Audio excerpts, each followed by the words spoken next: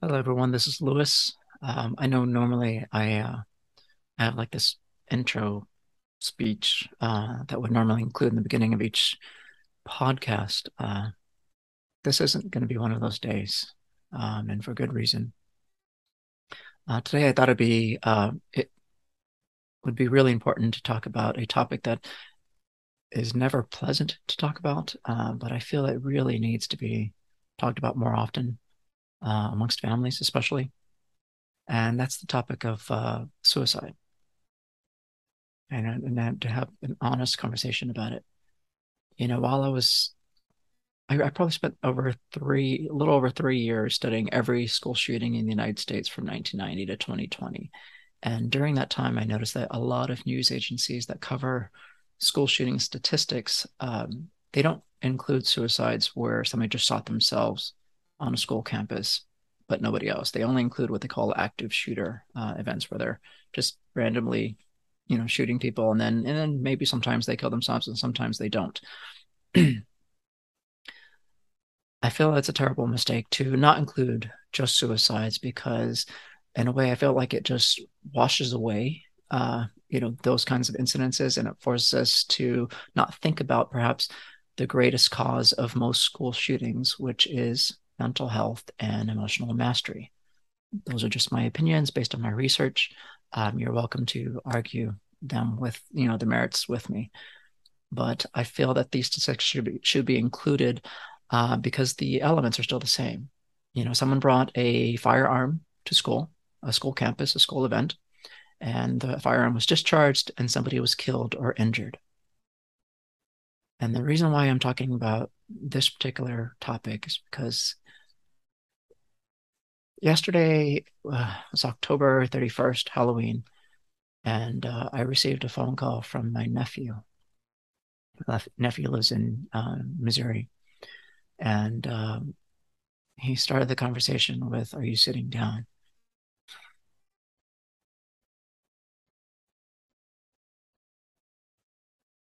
And that's never a way you want to hear a conversation start. I was like, "Oh my God, what happened?" And told me that my sister killed herself.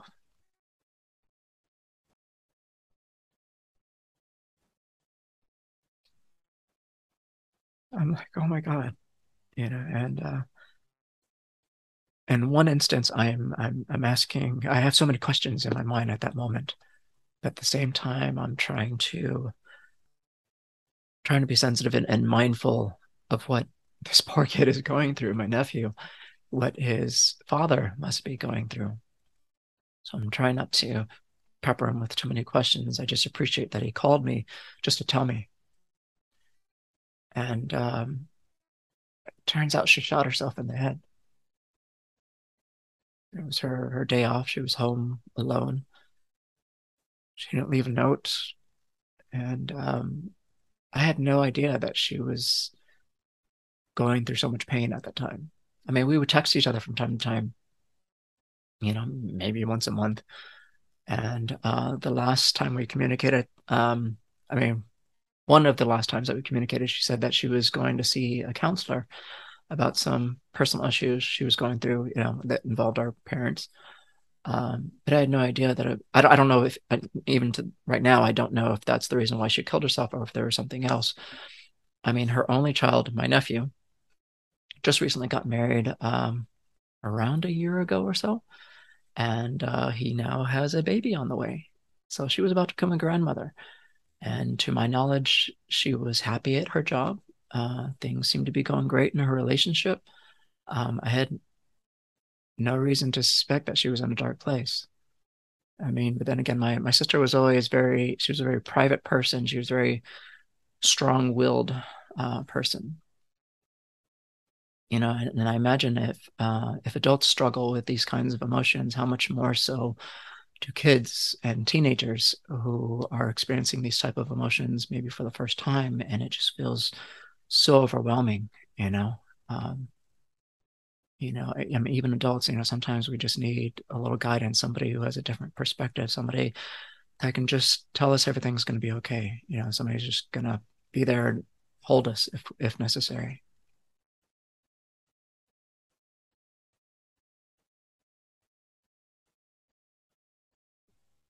I just still trying to deal through it. And I'm trying to be there for my family.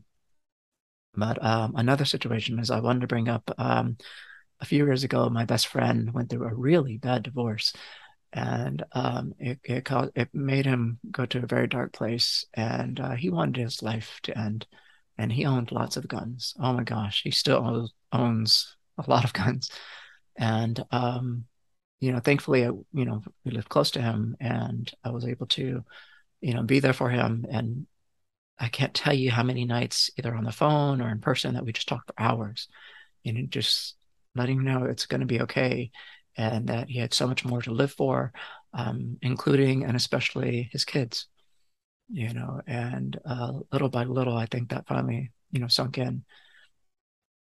And his guns, he had his brother hold on to them and lock him away in a safe. And I made sure that his brother would not allow him to have access to us while he was going through this emotional trauma. And in a course of 6 months, he lost 50 pounds just from stress. 50 pounds from stress. I mean, I've never known anyone to lose that much stress, lose that much weight just from stress. I mean, he was married for 15 years. Um, he has two kids, and I mean, this is something that you would never expect. And so, thankfully, he's alive today, and he's doing well, and he's in a good place. He has a good job. He's good relationships around him. Um, I imagine, how things could have been differently if I could have been there for my sister during her, dark time. And that's something, if you're in that dark place, first of all, get help. Just there's yeah, there's suicide hotlines, and I know there's like this stigma, especially when it comes to men. I don't know what this stupid machismo attitude is, where they feel like, well, you don't want to appear weak, kind of thing, just because if you get help, or people are going to think you're psycho and stuff. Well, people don't have to know that you're getting help, but please, by all means, get help. I mean, if at the very least, if you can't afford one, or if you don't feel comfortable talking to a counselor, find people that care about you. Maybe you don't have any family members that are supportive or understanding. Maybe you just need a friend, just one friend that you can talk to. Please reach out to them. Um, can't encourage that enough. I mean, even today, at least once a week, I still check on my best friend just to make sure, he's all right. You know, my wife, she introduced me to this song recently. Is called "Only a Season" by Fearless Soul and Rachel Schroeder. I hope I'm pronouncing her last name properly. But the lyrics, they begin with, "A bad day isn't a bad life. It's okay. You're going to do just fine. When you feel like fighting the world and nothing is going right, remind yourself it'll be all right." And I get it. Sometimes it's so easy to get stuck in that dark place. It feels like you're suffocating. There's no way out, and it's terrifying. But that's exactly when you need to reach out to someone who can help you and see that light again.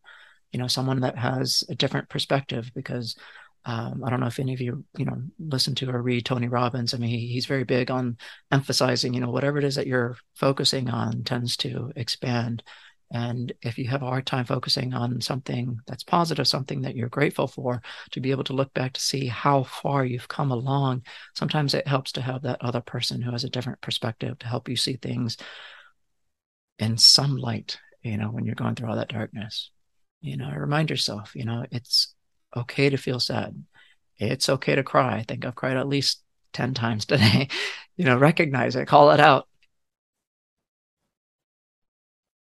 You know what? I'm feeling sad. I'm feeling angry. I feel like crap. Recognize that it's just a feeling. It's gonna eventually pass. It's just like a season. You don't have to let it conquer you. They say that the spring always comes after the winter. We're going to see the sun again, and things will get better. My wife and I, we just recently moved here to Virginia back in January from Florida, and heck of a time to move to Virginia is January, because there was a snow flurry the day we arrived, and when we got here, it was nighttime, no lights on the highway. very little visibility, and my wife has barely even seen snow, much less driven in it. So, we had to take it real slow, and sometimes I had to talk her through it on the phone. But we made it to our hotel, and eventually our apartment, you know. And now, winter is just around the corner. And, now that we've been through it and we know what to expect, now it doesn't seem so terrifying. Now we know we can get through it, and that eventually spring's going to come back, and then the fall. I mean, I don't know how many of you are in the northern, northeastern eastern part of the United States, but fall is absolutely beautiful up here with the changing of the leaves and the colors and stuff. I think it's my favorite season now. But again, every year that winter's going to come. And if you know how to get through it, it doesn't seem so terrifying. And sometimes you just need somebody who has that experience to help you get through it. In Florida, we don't have, raging, terrible winters, but we have hurricanes. And if you've never been through one, it can be pretty terrifying, especially when you're in it and you don't know how to prepare. But, if you just talk to your neighbors, the ones that have been there multiple times, they tell you how to prepare. And then every time one comes, it doesn't seem so terrifying. So the same is true with emotions. It's painful, it's terrifying, and it really sucks while you're going through it. But reach out to people to care about you. And, if you can, please, to professional counselors. It's only a season and it's going to pass. And I would like to end this podcast by saying the things I haven't said to my sister in a little while. I just want to tell you, Michelle, I love you.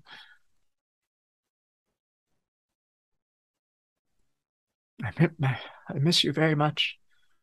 And I wish I could have been there for you, your darkest moment.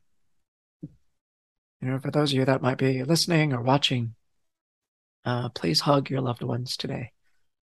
Tell them that you love them, and take care of yourselves. Thank you.